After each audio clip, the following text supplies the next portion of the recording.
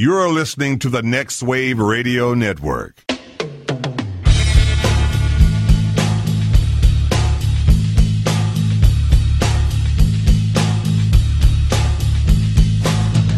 be cool, it's the robbery! You fucking big move! And I'll execute every motherfucking last one of you! You're just the master of puns today. Yes, I am. I'm the Punisher. Wow.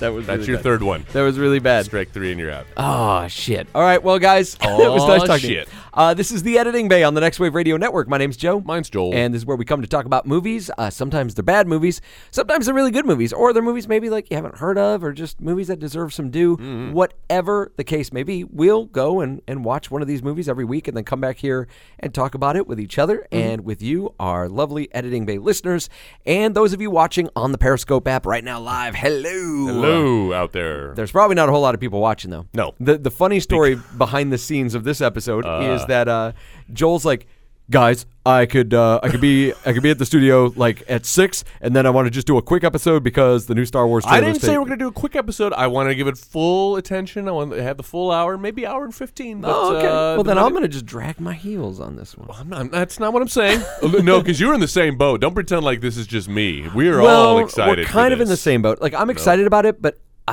I'm very, I don't know. Like I'm being very cautious about what I like. I don't want to be shown too much. Like I don't want to see this trailer and then suddenly be shown too much. I do have theories. We've talked about my theories. Yes, I think we have. And I think they're starting to become a little bit more closer to reality. When they released that poster, I was like, oh shit. Yeah. The fact that we're still not seeing Luke. Not seeing Luke on the poster. We're hearing him in the trailer. We know he's a part of this movie. Mm-hmm. You know, so I think I'm getting closer to I think I may have called a little bit of what's going on in this movie. Well, I don't know what you're referring to. What did you call? That Kylo Ren is like cloned from Luke's DNA. I do remember that. Yeah. You think that's him underneath the suit? I don't think that's him underneath the suit. No, but he's the young Luke Skywalker. But I think he's supposed to be a young Luke Skywalker based on Luke's DNA. I could see that. That because in the trailer, in that one trailer, it was the lightsaber from The Empire Strikes Back. Oh, yeah. That got lost in Bespin when he fell down that tube. Along with his arm attached. Along with his hand, not his arm. It was just his hand. That's forearm. It was his hand. It was his forearm. It was right there at the wrist. It was not at the wrist. It was like midway up. It was at the wrist. All right. You're a huge Star Wars fan. You should know I am. this. I'm the biggest Star Wars fan. Right. I am the greatest Star Wars fan. I'm the greatest of all time. Thank you. I was waiting for that. All right. So the movie we're watching this week is Star Wars Episode 7. That's right. The Force Awakens. Hey, me, Force. Come on, it's time to get up. Time to get going. Gonna meet a friend of mine. You should have quit with the Punisher. I know, but I had to go into the Winnie the Pooh theme song. No, we're talking about a movie that I couldn't wait for you to watch because I see why now. You're a huge fan of Jeff Goldblum. I do love his work. And I was pretty sure you hadn't seen this movie. And when I announced it last week, and you were like, what? What the fuck is that? Never even heard of it. Yeah. That's not a good thing. That is not that's what we call a harbinger of things to come. So the movie that we're talking about this week, Periscope watchers, is called Hideaway. Hideaway, starring Jeff Jeff Goldblum. Goldblum, Christina Lottie, Jeremy Sisto, which I didn't realize he was in this. Yes, sir. From Clueless as well, right? The same year. And Alicia Silverstone. You're kidding. No, Clueless came out the same year this did. He and Alicia Silverstone just were on a... on a what? Like the trajectory of their careers were on the same path for that 12 months, apparently. You know, I've got to say, like, just on that note right there, and it's one of the things I wrote down.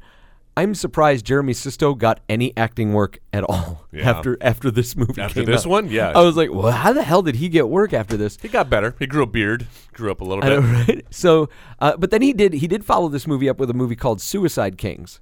Oh, is he in that one? Yeah, and that movie is fucking fantastic. Listeners, if you have not seen Suicide Kings with Christopher Walken, Jay Moore, what's his name, Thomas, Henry Thomas. Oh yes, and Jeremy Sisto, and Johnny Galecki's in it too. Johnny Galecki. Yeah, Dennis Leary's in this thing. It's a great flick. It's a really good movie. I've heard that. Where these kids take this mob boss prisoner, and I can't remember what the whole end game was for it. It was pretty damn good. I remember. I think I caught that one on cable. Yeah, I remember Dennis Leary feeling like he was first build in that, even though he was surrounded by stars. But we were all in love with Dennis Leary at that moment. He was blowing up. That was good. And now he voices Ford truck commercials. He just couldn't get a good movie to save his life, though. No. Like he had that. Did he ever do a good movie? Yeah, he's done a couple good movies. The Ref wasn't bad. He's done good movies where he's voiced characters. I liked him in A Bug's Life. The Ref was pretty good. Did you ever see this movie called Monument Avenue? No. It's about the Irish mob. It's got Famke Janssen in it. And that's fucking fantastic. Yeah? Yeah. Oh, it's really good. I do recommend that. Not Hideaway. No. This movie based on a Dean Koontz novel, and there are subtle, to say the least, differences between the book and the movie. Have you read the book? I have read the book. Interesting. Did you read the book before you saw the movie? No, I read the book after I saw the movie because I got to admit something, Joel. When I saw this movie back in high school, I liked it a lot. There are, and I can see that there are things, there are ideas. I understand. I'm sure the novel is great. The novel's good, and it's a little bit more of a slow burn, obviously. Yeah, I could see that. I got that impression because of the way they tried to work. It feels like the events happen over like the course of a year. It happens over a long time in the book, and then here they've crammed everything into like a 2-week period. And there's totally this thing where, in the book you start feeling like there might be a Jekyll and Hyde thing going on. That Hatch is actually killing these people, yes, and only semi-conscious of it, and he's suffering from that. So it still makes him kind of sympathetic as a protagonist. You're like, oh my God, like what's going on with this? Again, kind of like Jekyll and Hyde. Yeah. And but there's some differences. There's some stuff they did in this movie that they didn't have to do. Like Samantha, Like film it? The character Samantha, Yes. didn't die getting hit by a car. Okay. She died of cancer. In the book, she died of cancer. Then why? Regina was a girl that they were trying to adopt. She wasn't even a biological daughter. They were trying to adopt her in the course of all this. I don't really know that changes too much about it. It doesn't though. change. No, that's what I'm saying. It doesn't change anything. Why they made her get hit by a car instead. That actually makes it worse. Yeah. Especially, we'll get into it because I have a whole diatribe about Jeff Goldblum in motor vehicles in this film. Yes. But yeah, you wouldn't even know. Like you said, I like the approach that the novel sounds like it took, where it's like there's a little mystery. You don't know what's going on. You know, maybe it is him killing these people. He's having the visions. He's seeing it, so it's plausible. You never get a chance to let your imagination go down that route in this film, because immediately the very first scene does not involve Jeff Goldblum or people that you will see later on in the film. No. One or two. A couple of them. Spoiler alert. It is funny though, like the villain in this movie, in the book, they spend a lot of time really developing him, and like the fact that he keeps presenting himself to his victims when he brings them back to his hideaway, because in the book there is a significant amount of time spent in the hideaway. That's why it's called fucking Hideaway. Yes. The film should not be named Hideaway. So he was there, and he would tell his victims like that he is actually Visago, the servant of Satan, and that he is convinced that if he sacrifices enough people to Satan, that he would be allowed to rule at Satan's side in hell. Oh, okay. Like there's a motivation, not just I'm a psycho killer. That would have been There's nice a motivation, to know. And you find out that Jeremy, the character Jeremy, killed people when he was young. When he was very young, he started off like he murdered people, and that's where why the amusement park is so significant, is because that's where he killed his first person. Oh, and all things that would have been nice to know watching this film, right? And the doctor character even says like, my son, even at an early age, was psychotic. He does. Say he just says that, yeah, and like doesn't expand on that at all. Yeah, doesn't seem very surprised when his son is the one that takes out his wife and daughter. Yeah, that's the very first scene too. Yes, we walk exactly. in and it's like him, Jeremy Sisto, young, looking on. So this like boys choir choral music. That's right. It makes everything creepier. Children singing makes everything creepier. Yeah. I just rewatched Paranorman again over the weekend. I never watched that movie. Paranorman is great, dude. That's what I've heard. I've heard it's really good. You ever seen Coraline? Yeah. Okay. Yeah. If you like Coraline, you'll be mildly amused with this one. Actually, Coraline's a little better. Yeah. But still, well, it's Neil Gaiman, man. You can't do much better than Neil Gaiman when it comes to writing a story. But yeah, right off the bat, we're seeing some gruesome shit. This is a hard R film, Joe.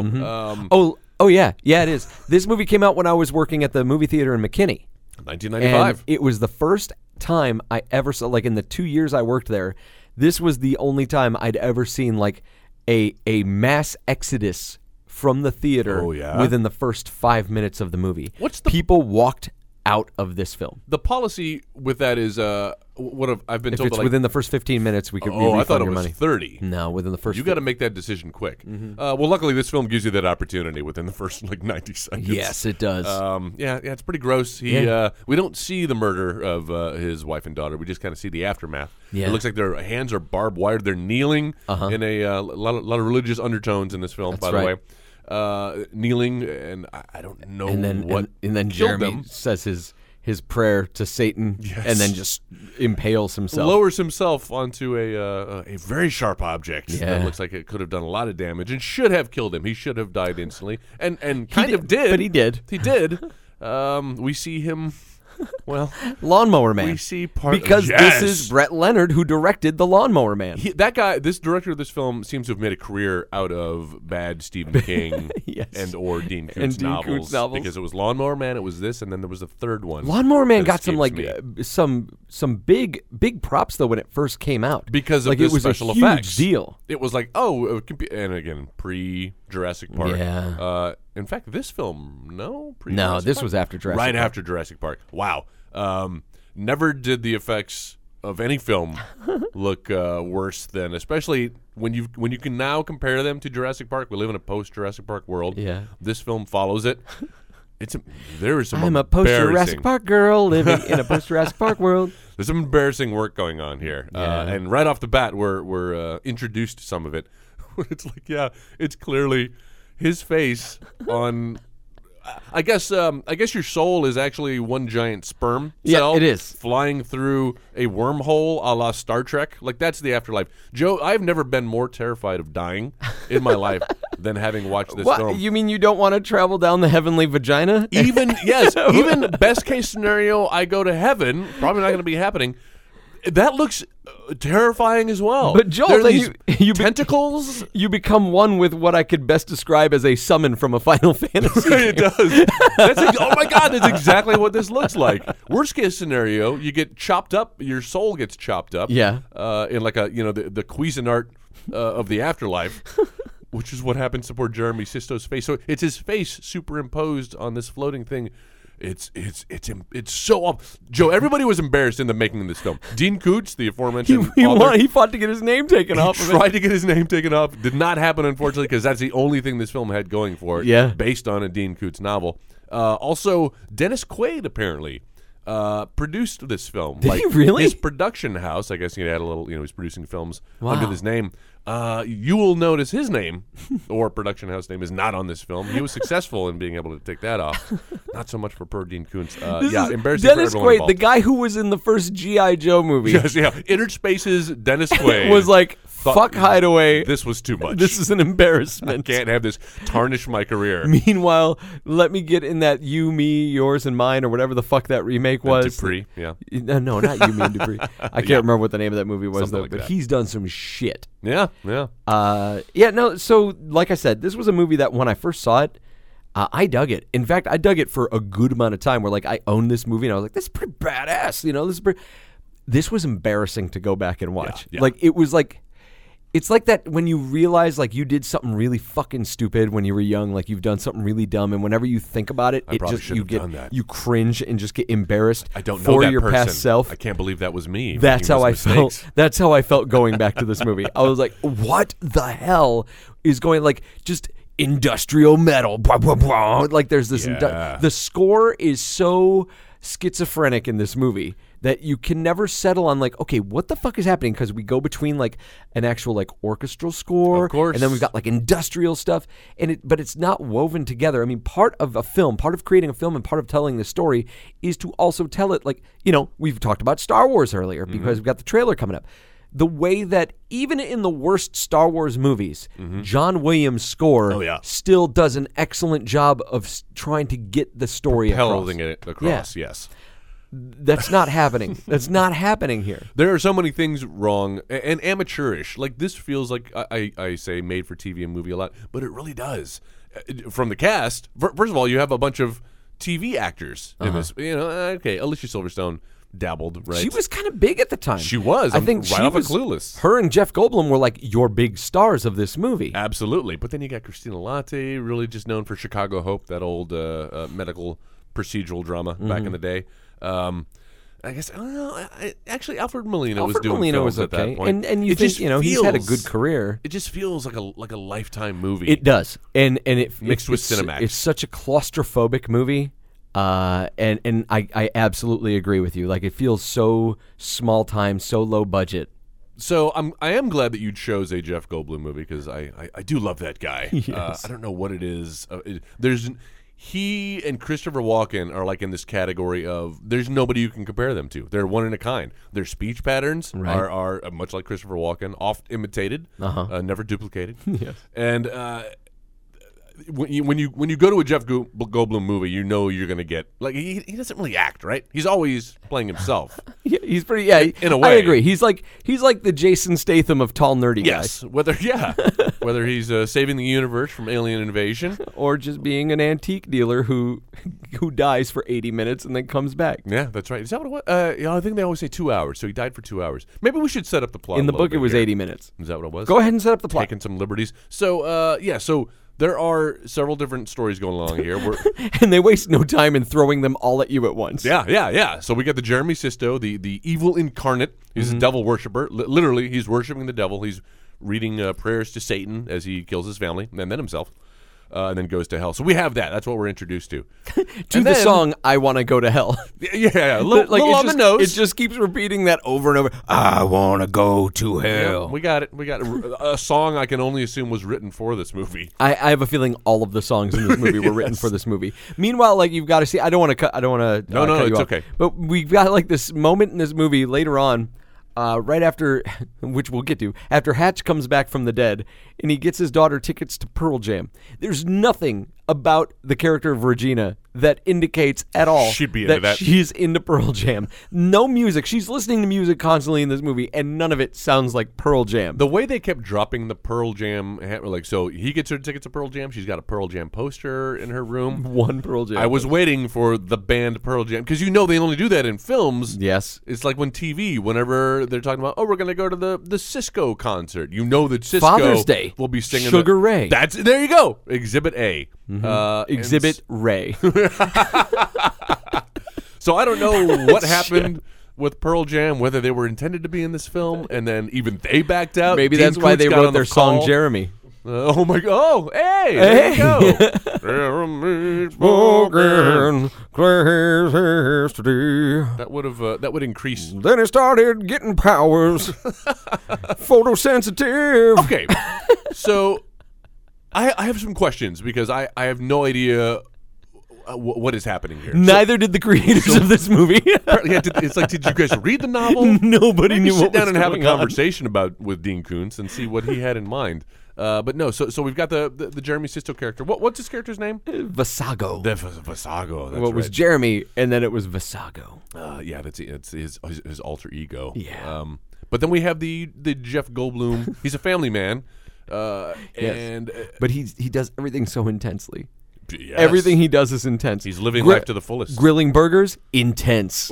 That is Reading the paper, intense. the very first shot of him. So we're coming out of this A story of this kid killing his family. Of Vasago being like engulfed in the ball of hell. Yes, which is basically like a huge Nerf ball in space. It's you remember how hell was depicted in the South Park movie? I think that's exactly where they got this from. It was from. a couple steps worse than that. The effects were worse. Yes. Obviously, they had a 10-year head start. But yeah, that's exactly what it looks like. And then we just see smoke. We dissolve into smoke. With piano music. And then the beautiful visage of Jeff Goldblum. Visago. It's my favorite pizza, by the way, frozen pizza. Nice. It's not delivery. It's Visago. It's Visago. But his face is coming through the smoke, and the camera's pulling back. He's got his just curly engulfed Goldblum in mullet. smoke. That's right. Looking intense. I'm going to realize, he's just grilling. Yeah. It's the smoke.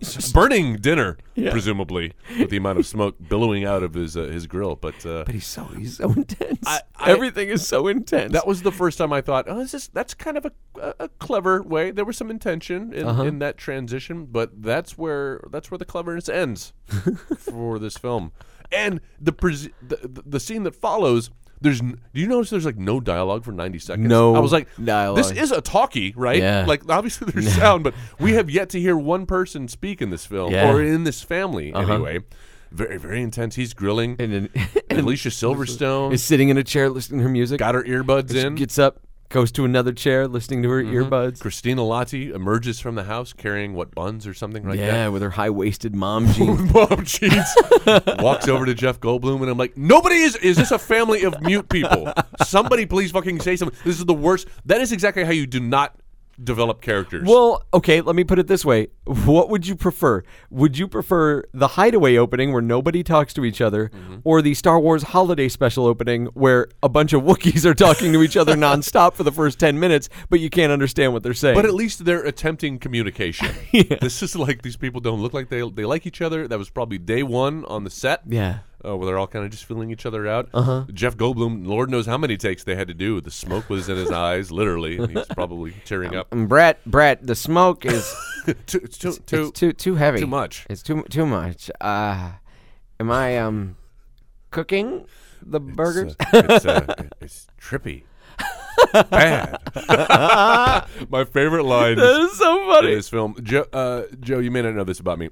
You were in radio, yes, and I for a short time was obsessed. In some ways, still am with talk radio. Obviously, podcasts have taken over.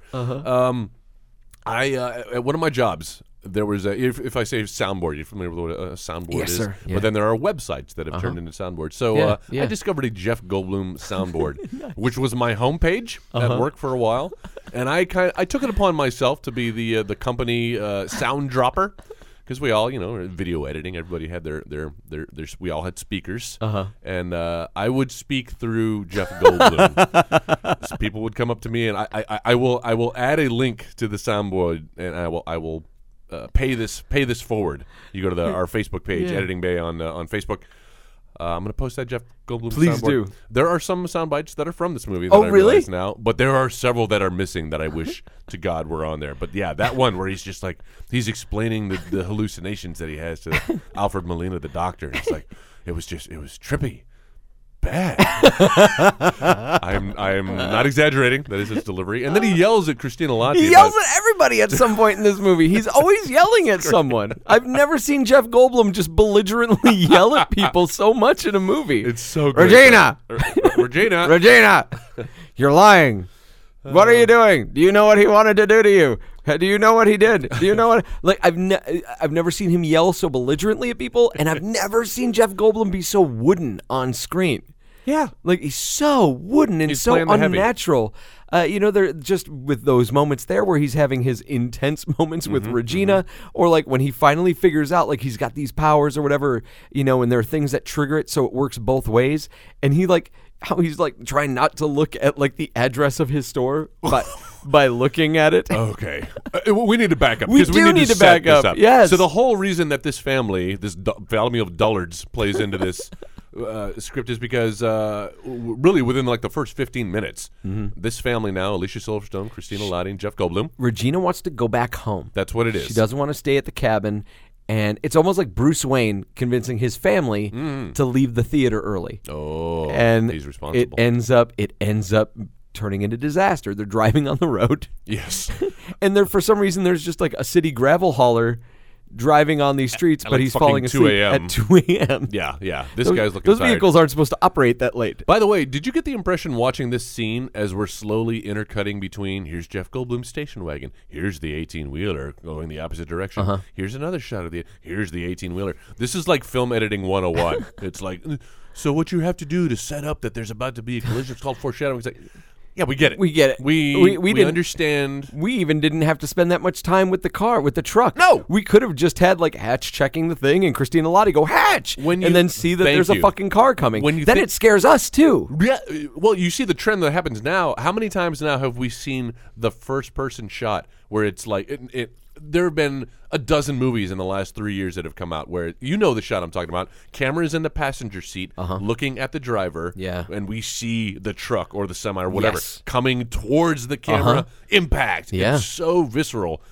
I love it. It's been done to death now, but still. But that's an artistic way. Of course. And if you're making a thriller, that is a scary and intense way to tell the story. The way this is done is the polar opposite of that. It's like an episode of Perfect Strangers. You just see it coming from a mile away. Yeah, literally. Yeah. So yes, they don't quite make impact, but they go over a ledge. Oh, they get hit. Oh, they do. They That's do right. get hit. Spins And them honestly, around. it's a hard enough impact. Christina Lottie's character at least should have been dead. Because it was on her side. It was on her too, side, right? I yeah. noticed that too. Said it just spins them around. Actually, that is kind of a nice shot. They have the camera mounted to the hood, looking back as it's spinning around. They're literally in the car spinning. But like Christine, what's her name? Alicia Silverstone can't act. So all we do is we see like Jeff Goldblum and Christina Lottie looking scared, and Alicia Silverstone starts smiling. Does she really? Yeah, she's in that like- shot. I guess maybe that's her way of trying to look scared.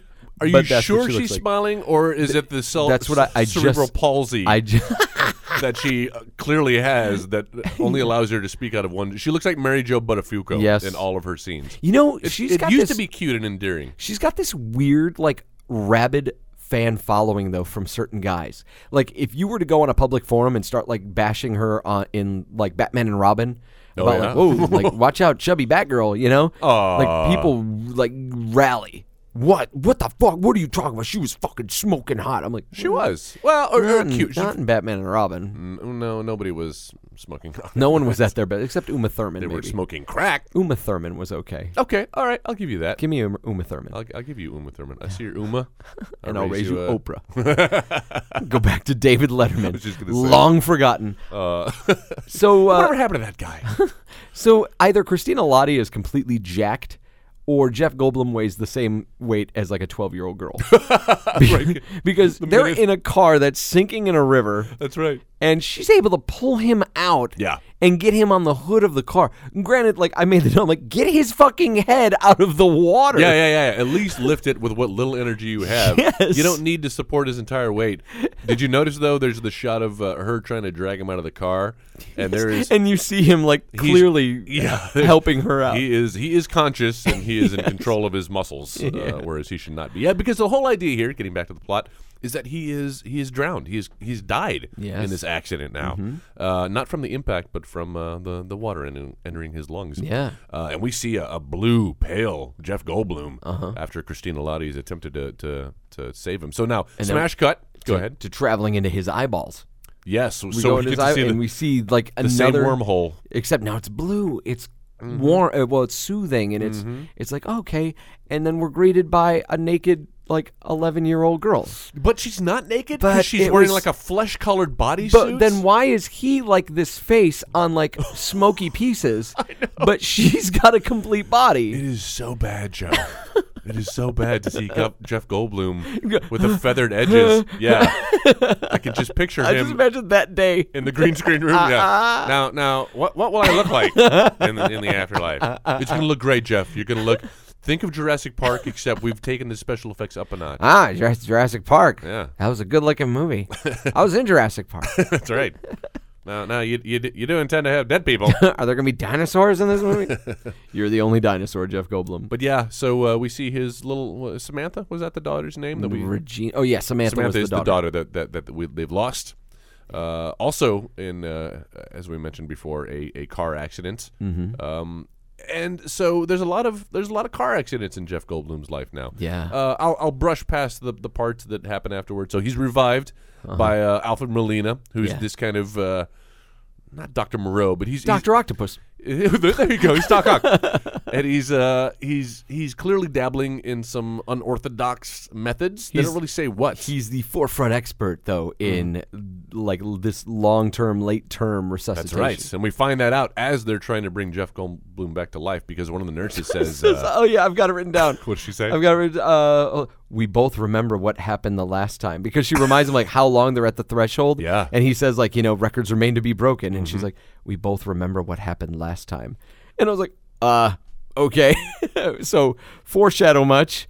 I guess this led to something bad. But ultimately, let's stop there because now, having seen the rest of the movie, what did happen last time? Because that kid was already fucked up. He was already fucked up, but he did develop that photosensitivity. Oh, I guess so. Because of it, and he was also catatonic. Because if you remember, he stole the VHS tapes from the murdered private detective. That's right. And brought them back to his office and started watching them. And they had one of the videotapes of him. And it's him. That's right. So he brought something back with him. Yes, he Evil. brought something back.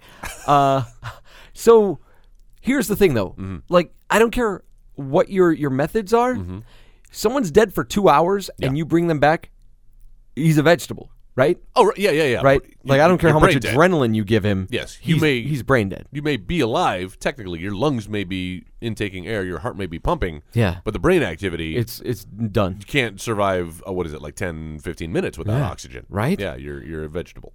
So, Christina Lottie's sitting in like a hospital bed, and Alfred Molina comes in and says, "This is Joel." I mean, we talk about so much. We're going to talk about so much in this movie. Yes, we will. But I really do feel like this, for me, is the worst scene of the film. I would agree. It's exactly how you don't elicit emotions. How you don't. But part of the you're a writer. Part of the fun about writing is each scene that you're writing, you should be discovering something new. You should be discovering something new about the plot. Maybe it's something about the characters. Maybe a little bit of both. And there's a motivation. There has to be a motivation for every scene that you put in a movie. And when it's done wrong, it's just spewing information, plot points. And that is exactly what's going on here. Christina Lottie's crying. She thinks she's just lost her husband. She's watched him die in her arms. Yes. And so it's okay. You say his. She's a very handsome woman. She's mannish. Yeah. She's mannish in a way. Got the short hair and the mom jeans. So she's crying, and Alfred Molina comes in. He's like, so da-da-da-da, and she's like, but my husband's dead. I can't remember exactly how the conversation went, but he's like, no, Miss Harrison, we brought your husband back. I perform a special sort of, what does he say? I have a special set of Skittles. Skittles. A special set of Skittles. Yeah. Taste the rainbow. But he's really kind of burying the lead. Yeah. Like, he just kind of walks in. What a dick. He walks in like a magician would. If he were like, I just got this deck of cards here. Oh, what's that behind your ear? It's a quarter that I What I want to do is I want to tell you a story. And he's shuffling. It's a story about a queen and a king. And they got flushed down the river. But yeah, he's just like, he just, in a very calm, matter-of-fact way, explains, no, your husband that you thought were dead, he's actually alive. He's in the room down the hall. No, that is not how you... No, but let's go even a step further with this. Okay, she gets up and just jets out the room. Crying. And he's like, Mrs. Harrison, wait, listen.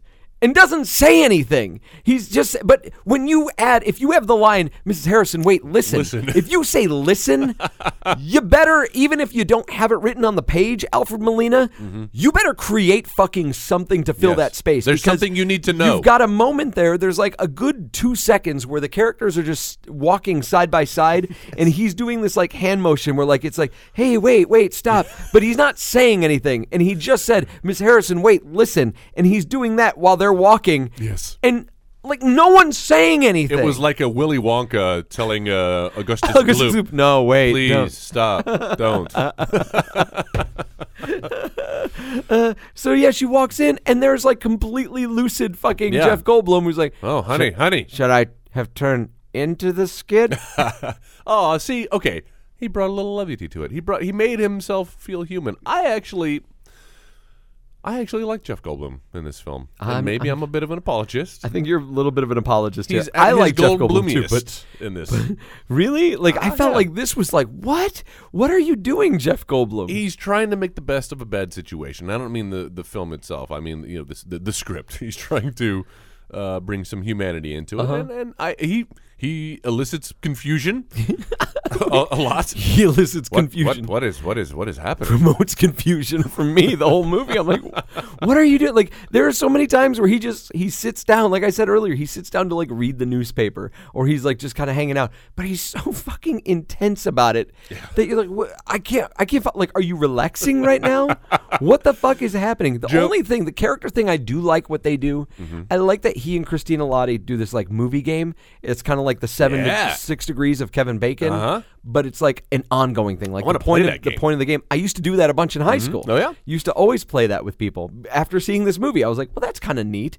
And so it's why I think maybe know too much about like movie casts and stuff now. But like that's a cool little touch. Jack Nicholson. Other than that, Chinatown. Okay, yeah. And then what does he say from that? I was hoping you would go Few Good Men. Come on, baby, say a movie with Jack Nicholson. Red Room, The Shining. There's that touch. That's a nice touch. Other than that, I feel like all of the performances fall flat, especially Jeff Goldblum's. This guy is the Hatch character is supposed to kind of hold all this together. And instead, he's the most ineffectual character in the course of this movie. Oh, absolutely. And that's not how the book plays out at all. How does the book play out? The book plays out where it's kind of like a noir kind of story, almost like a detective thing where... All right. That's what it is, where really. he's kind of shown up, and we see some of that in the movie, where he kind of shows up, he's on the scene of crimes, but like maybe they've been cleared by Visago, or maybe he is the one that's the only person that could be connected to that crime scene because he called it in. So he becomes a suspect in all of this. Yeah. And then you start to believe it because they kind of play with that, like I said, that Jekyll and Hyde kind of thing. Yeah. Maybe God, is that really Hatch? And then they start to kind of bring it back, and you get a little bit more about this Visago character, and you realize like they're seeing shit through each other's eyes, and then it turns into more of a cat and mouse thing. Yeah. Where Hatch has to be more careful about like what he does and what he says and what he looks at, so that way Visago and there are times where he's like, he misleads Visago. Yes, with some of his they get smart his enough. abilities. He starts to mislead him. We don't see that in the film. Oh, no, you're right. You're right, because what we do see is Joe, I'm so frustrated.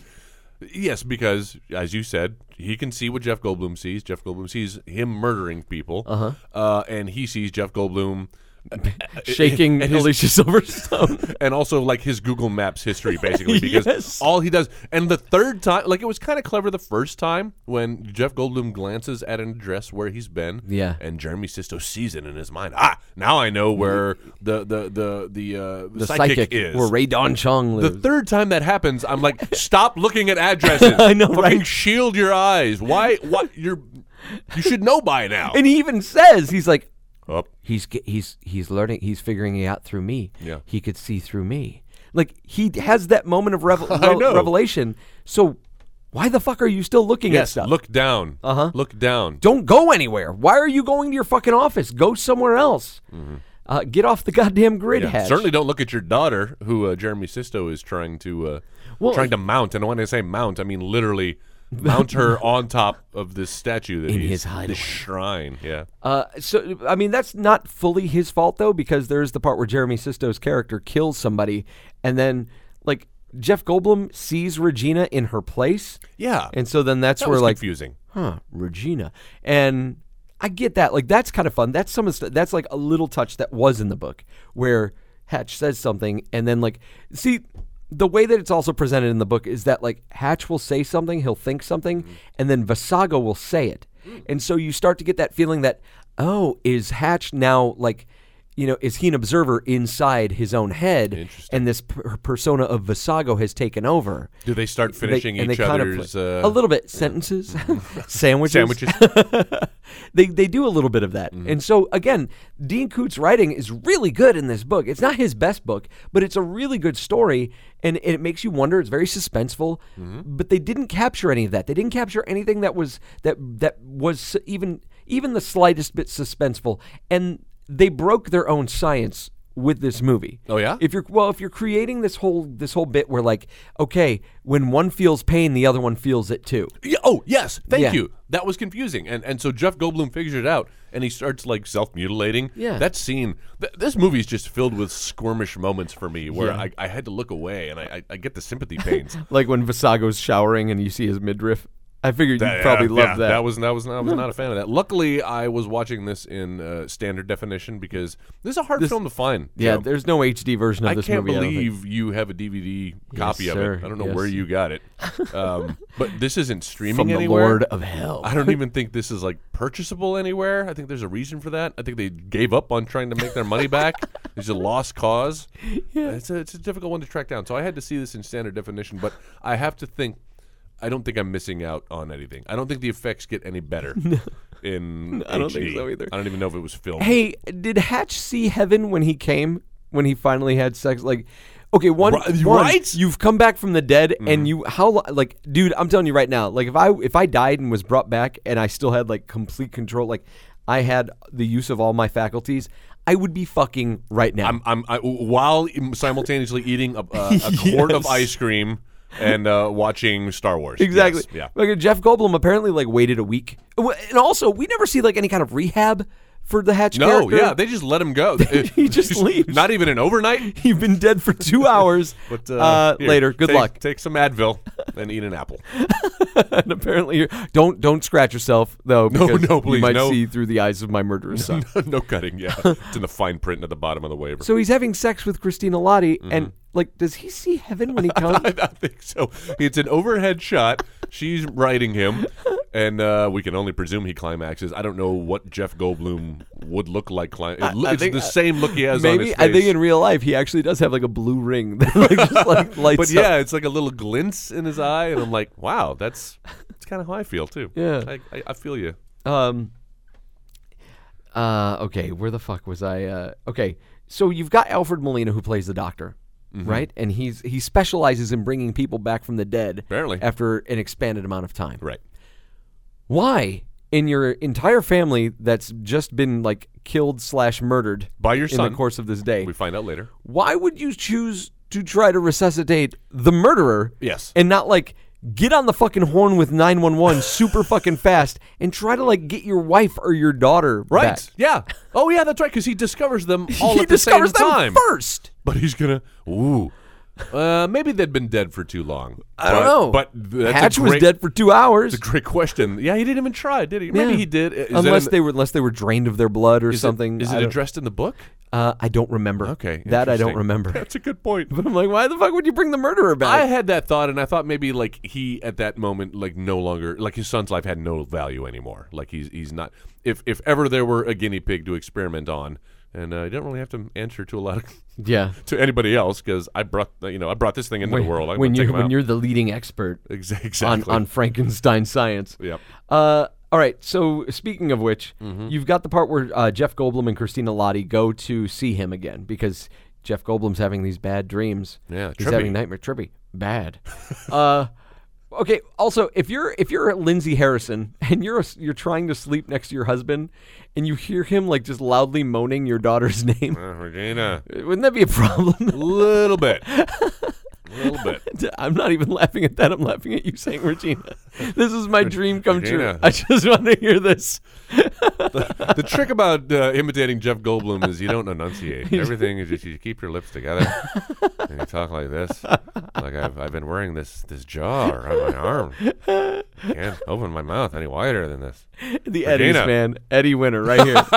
Best impersonation. Oh. Yeah, so they go see Dr. Nyberg, Bill Nyberg, the science guyberg.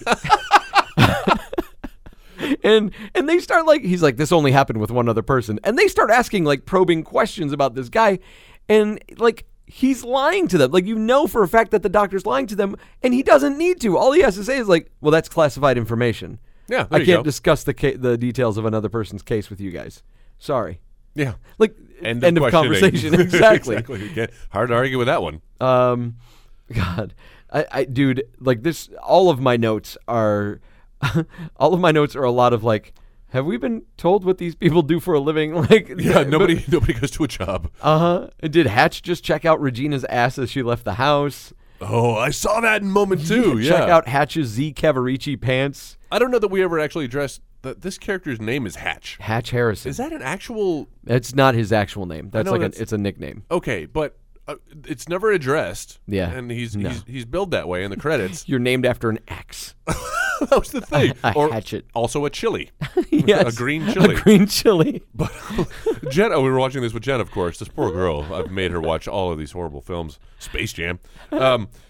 Leaned over and was Wait, like, real is quick. that a name? Which one did you like more, this or Space Jam? Oh, Space Jam. Yeah. At least there was a feast for the eyes. I liked this better than Space Jam. Did you really? Yeah.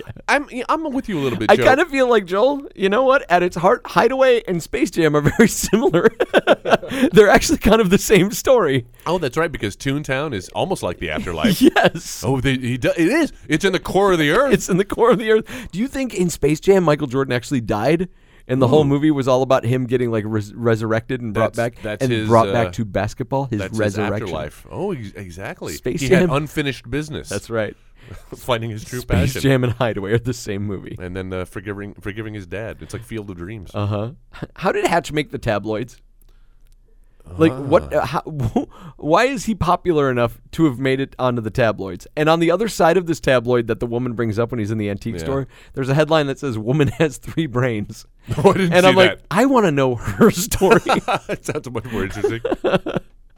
I didn't even notice that. I did notice though that so we mentioned earlier there's a psychic, and you always know that you're going to have a scene with a guy sitting around with a psychic, and of course she's not a charlatan. Like, she actually has this power, so she's going to see things. And we know this because there's a friend, a coworker, right? Yeah. Oh, you got to go see her, Marianne, you got to go see her because she'll. I guess we're led to believe that Jeff Goldblum doesn't believe in any of this stuff, doesn't believe in afterlife. And I don't believe in it. Well, maybe that's your problem, Hatch. So he goes to see her, and I don't know much about tarot cards, Joe. Yeah, I don't know if you've ever had your fortune read or your palm or anything, but she's kind of winging it. I don't think anybody on the set of this film had ever experienced these before, because I don't know how you interpret what she's flipping over as any of the things she says. She's taking some liberties and some leaps of faith. Ray Dawn Chong. That is her name, isn't it? Yeah, nicely done. This isn't the only time where people are kind of taking liberties with the science and with the procedure of shit. I feel like Brett Leonard, the director of this movie, has never been to a rave. Yes. Doesn't know what raves are actually like. Wait, what? Rave? No, you're not going to any rave. And then when we actually see her go to a rave, it's the lamest like church social that Right? I'd ever seen. No mosh pit. It's so gross. It's almost like, did you ever see and I posted this on Jason Cox's Facebook today, musicless music videos? Yes, I've seen that before. That's what this felt like. It felt like, Yes. oh man, you could totally tell, like, there was no sound, no one was allowed to make any noise, and it's just a bunch of people jumping up and down, the quietest people jumping and dancing, and then they just threw everything in at the afterwards. Yep. But they didn't fill it. Like there was.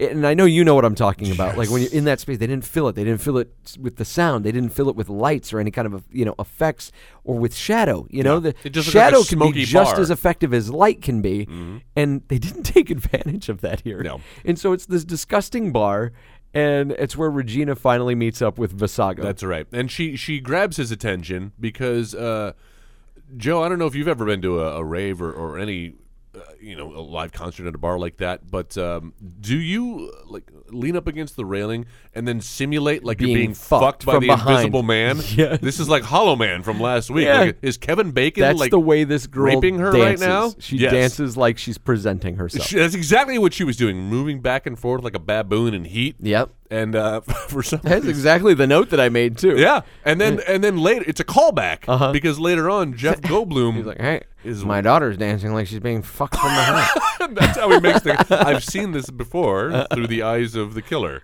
Regina. Uncomfortable. Regina. You went to a club last night. No, I didn't. He throws his fucking newspaper. You're lying. God damn it. And just tosses the fuck out of his newspaper. Like, what is this? Is this a melodrama? Like, and Joel, this is why there's a part of me that does like this movie. Yep. There's a much bigger part that thinks this movie's a piece of shit now. It's pretty bad. But there's a part of me that likes it, and I appreciate it for this reason, that it went there. Like, it decided to go the way of melodrama. Like, and it was shameless in its approach to just we're just going to go melodramatic with it. I can't remember who said this. I can't remember. I think it was Roger Ebert. Okay. There's a difference between film and movies. Oh, yes. And Heard like this. film, yeah, obviously film's going to be something that has some real artistic merit. You're going to get something out of it. Movies are just something that's going to entertain you for about an hour and a half. Fluff. And I like this as a movie, like for the most part. Yeah. It's a fun. It's not good. No. It's a fun movie when it hits its stride, and it hits its stride probably within the last 20 minutes, 30 minutes. But like it does, it kind of hits its stride, and it becomes a fun, like cheesy thriller. Unfortunately, it takes an hour and 15 minutes to get to that Nothing point. in the first 2 acts leads you to believe that it's going to go that way. This film kind of suffers from my anime theory, Japanimation, about the giant blob monster. Every anime movie I saw, like in the 90s and early 2000s, Akira, what's the Princess Mononoke. Thank you, Princess Mononoke, Ninja Sword, Yeah. Ninja Scroll.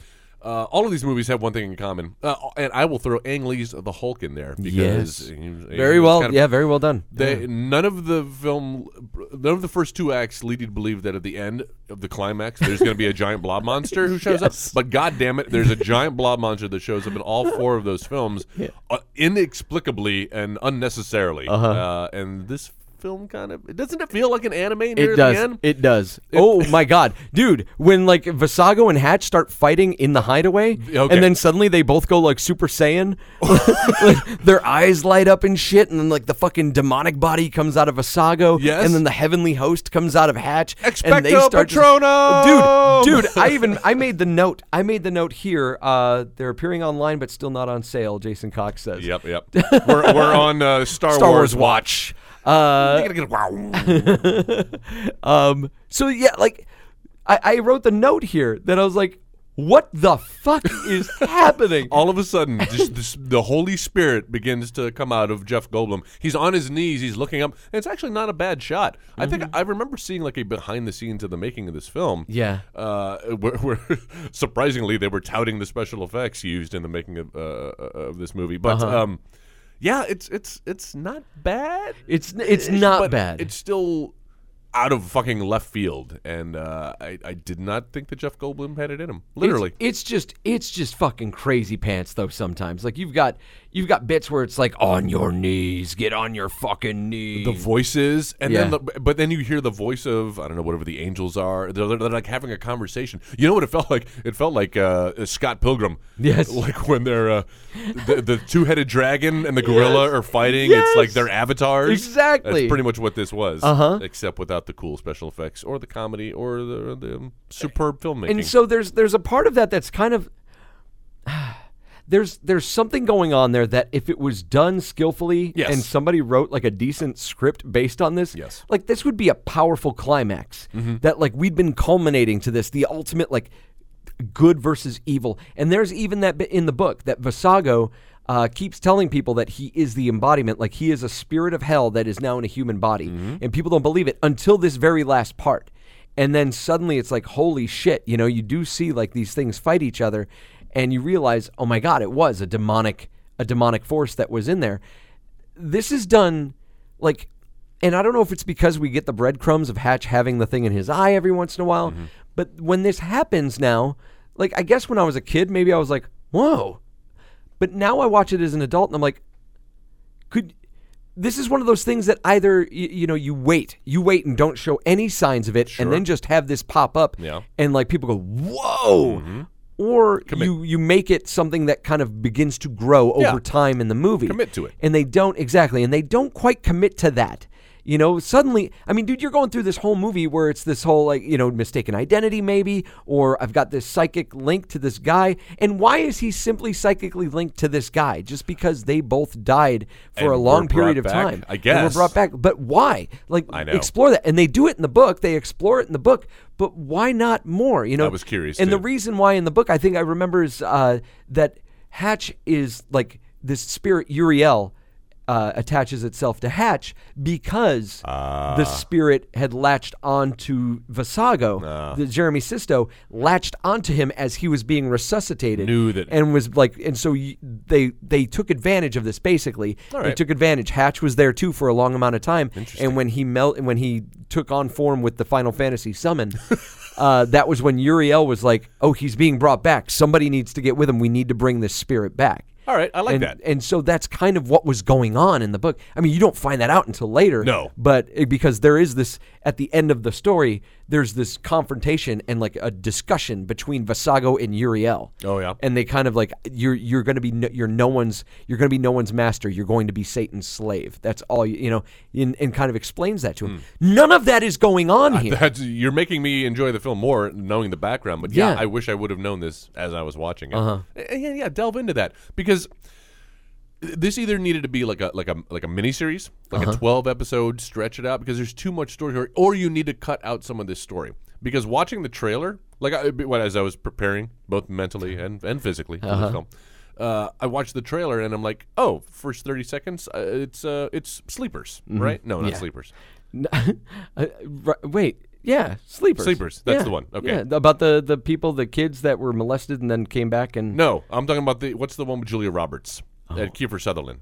Flatliners. Flatliners, thank you. Yeah, so it looks like it's Flatliners. I'm like, oh, okay, he goes beyond and brings something back with him. But then, it turns into this slasher horror flick. And it devolves. Yeah, it really does. It devolves fucking fast. But I tell you, of all the things we've hated in this film, we've our laundry list, the one that bugs me the most is a character flaw that Jeff Goldblum has. Because he's kind of a sympathetic character. These things are happening to him. He's cutting on himself. You want to believe. You want to follow him on this journey. Yeah. But he's so goddamn irresponsible with motor vehicles. Yes, he is. So let's get this straight. Your daughter, one of your two daughters, was killed by a motor vehicle. She's riding her bike, whatever, rides out into traffic, and I guess we can breathe. Somebody wasn't watching the road. They weren't paying attention. An unattentive driver took out his youngest daughter. It wasn't you that killed her, Hatch. And then here we are later in life. He hasn't learned his lesson because he's checking his blind spot or adjusting the mirror for what seems like to look at Regina. That was why he was adjusting the thing to look at Regina. His teenage daughter. Yeah. And that's when the 18-wheeler, that guy's falling asleep. All right, so these are two major life accidents. One of them killed you, and you were lucky enough to live this life again. You've been given a second chance. Yeah. Alfred Molina even says that. You've been given the second chance. Yeah. So I'm going to prescribe you something that'll help you sleep. Yeah, exactly. So cut to, this must have been a day or two later. Joe, I took a picture. Let me see if I can pull it up really quick on my phone of the screen that I had to pause because maybe you can describe for the viewers what is happening in this photo right now. So it's Jeff Goldblum. This is a screenshot. This is right after both of these accidents have happened. And he's reading He's while got he's a driving. newspaper where he's reading what's happening while he's driving, while he's at a high speed. Yeah. It's at night. It's dark. And there's a cutaway that I didn't get a shot of where it's like you have enough time to read the headline. You're reading while you're driving? Please, what the fuck? Have you not learned anything? And at that point, I had no more sympathy for this character.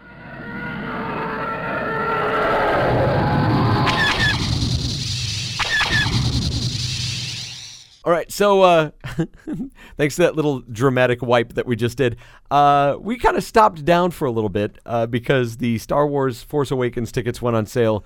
If you were watching on Periscope, you basically saw like Joel and I melt down as we started trying to get these. DEFCON 5. Yeah, and it's been like technical difficulties on the Draft House website. I'm still able to get it on the Cinemark website, but they don't have it titled the Star Wars Marathon anymore. I don't think I want to do that though. No. So we're just gonna run down like really quick while we still try to buy these tickets. So this would be really fun for you, our listeners. All right. So Joel, what did Hideaway do right? What did it did right? What did I have written down? Actually, just think off the top of your head. Let's just do this off the top of our heads. It was Jeff Goldblum. I'm sorry. I know he's cheesy. I know he's melodramatic, like you've been saying. But again, nobody has the speech pattern that he does, and He was fun to watch, especially when he's yelling at his family members. Regina! Or, Joe, if you had a script and it said the words, "Gotcha, motherfucker," how would you deliver that line? Because I guarantee you it's not what Jeff Goldblum was thinking. It would probably just be like how Jeff Goldblum did it. Gotcha. Yeah. Motherfucker. It's like, no, nobody has ever done that. I loved it. All right, what I think this movie did right was I think the story that Dean Koontz put together to begin with, I thought was really good. Agreed. And so what this movie did right was the fact that someone tried to make a movie of it, because it's worth trying to make a movie of. Now, I'm going to follow this up with what the movie did wrong, was trying to make a movie of it. It completely failed. Like, it failed on almost all cylinders. You have to drop one of the storylines, or you have to, or like I said earlier, it's got to be like a 12-part miniseries if you want to have it this epic. And yeah. Make it a little bit more like the book. Make it like a film noir kind of thing where it's a private, like he's on the trail of this thing, but you don't quite know. Like, is it him or is it somebody else? And they didn't do anything to build that suspense or the characters. I'm getting so many messenger messages and text messages. It's I Star really Wars wish Palooza. everybody would stop fucking updating social media right now. Starmageddon. Marmadoden. Yeah, so I think that this movie just kind of failed in every way that was important, as far as characterization, creating a solid story. Oh, I'm at ticket selection.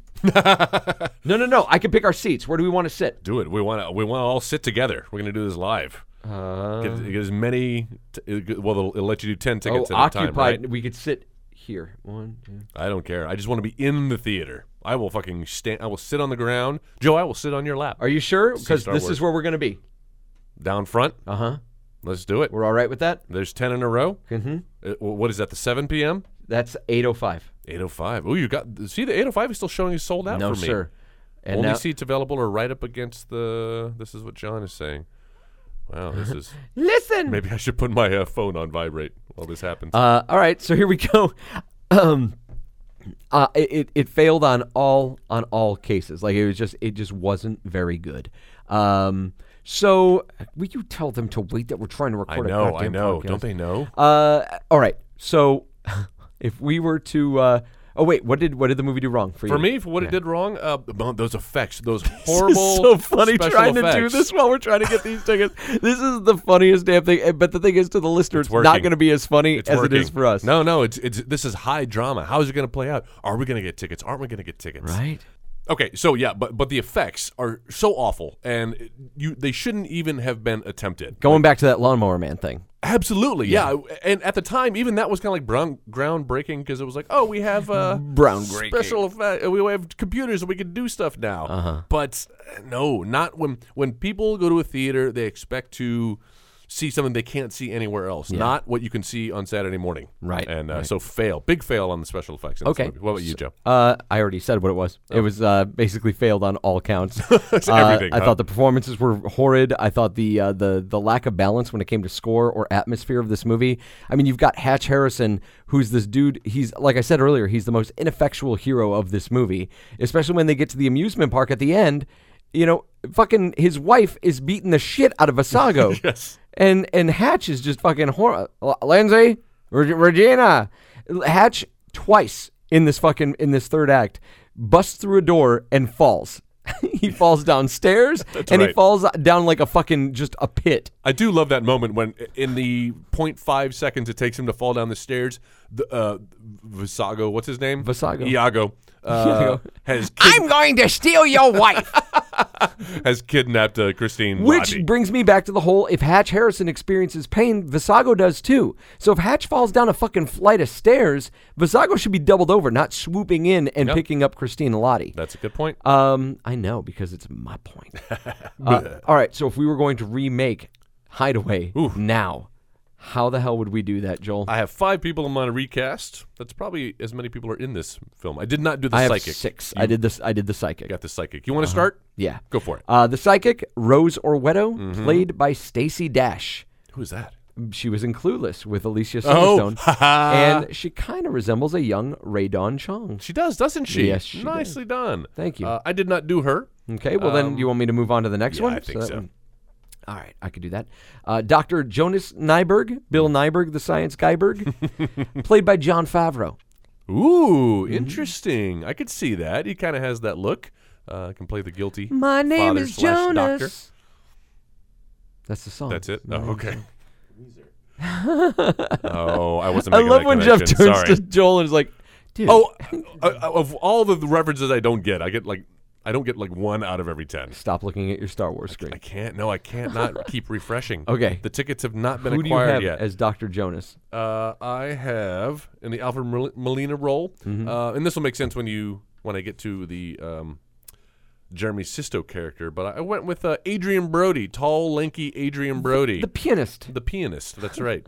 Often looks like a pianist. All right. So who do you have for the Jeremy Sisto Visago character? I went with Twilight's own Robert Pattinson. Hey, Robert Pattinson. The teenager that people love to hate.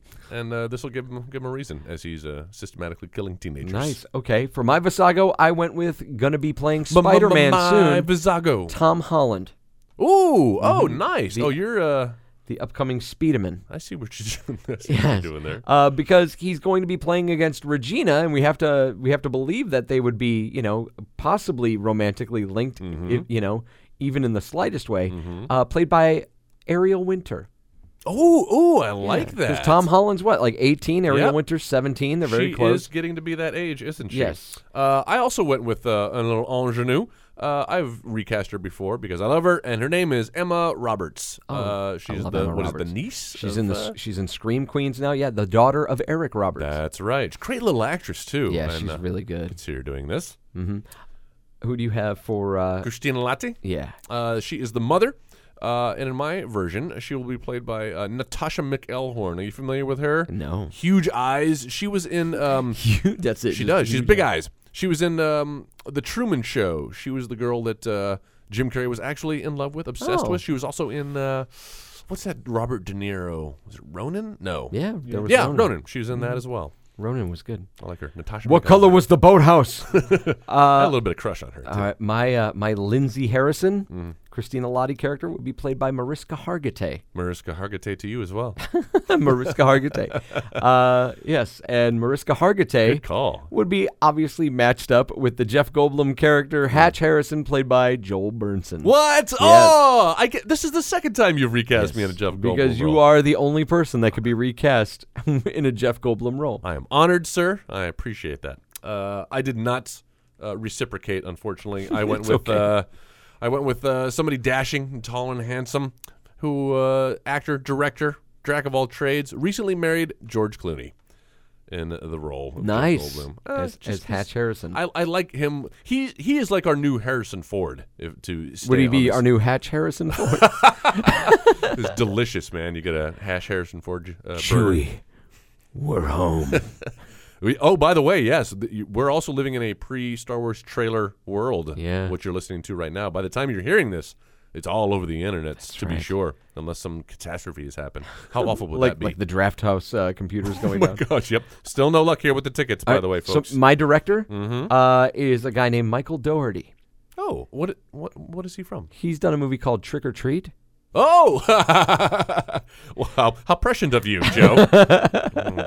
Who did you pick for your director? I actually went with Guillermo del Toro, simply because he The did director of Pan's Labyrinth. Hellboy and That's Pan's right. Labyrinth. I feel like this could have that kind of feel to it if done with more capable hands Yes. as his. Loving hands, cool. pudgy hands. Well, if you have any ideas on how you would recast Hideaway or thoughts about the movie that we've completely neglected once the Star Wars tickets went on sale, you go ahead and talk back to us on Facebook. Go in the search bar, type in the editing bay, find the woman with the bleeding eyes. That's us. That's where you talk back to us. And also give us suggestions about movies that you'd like us to take a look at in the future. We've also got a website, right, Joel? We sure do. It's www.editingbay.com. Nice. And and I would elaborate, but you can just go there. our Twitter account? Twitter account. If you want to follow us on Twitter, our handle is @theeditingbay. If were I on it right now, I would be tweeting about me attempting to get Star Wars tickets. And we've also got George's Goiter. George's Goiter. But so for all things Editing Bay, the Facebook page and our Twitter handle @theeditingbay. Okay, cool. If you get us on your podcasting app Let's wrap this up. on your Apple device, it would be awesome if you left us a review. Just go to the podcast app and look for Next Wave Radio in the search function. Look for Next Wave Radio, and that is where you'll find all of our shows. And go ahead and leave us a 5-star rating. 5-star rating and a review, and that helps us in the future when we try to get live shows off the ground. That is what we're going to show possible sponsors. Like, hey, look, people listen. They enjoy what we do, and we would like to do that partnered up with you. And so that's where you help us out in that respect by giving us a review and a rating. And then when you're done doing that for us, you can also do that for the rest of the Next Wave radio shows, like MVP with Matthew and Danny talking sports, and My Comic Life with Jeff and Sam. What are you guys talking about this week? Fan Days review. That's cool, man. All right, so no Fan Days reviews. You're going to be talking about doing the Comic-Con. Oh my God, dude! I can't wait for you to hear Jeff's story about Michael Rooker. I saw the photos that you posted on Facebook, man. I'm kind of jealous, envious. It's so awesome. Is he as batshit crazy in person as he appears to be?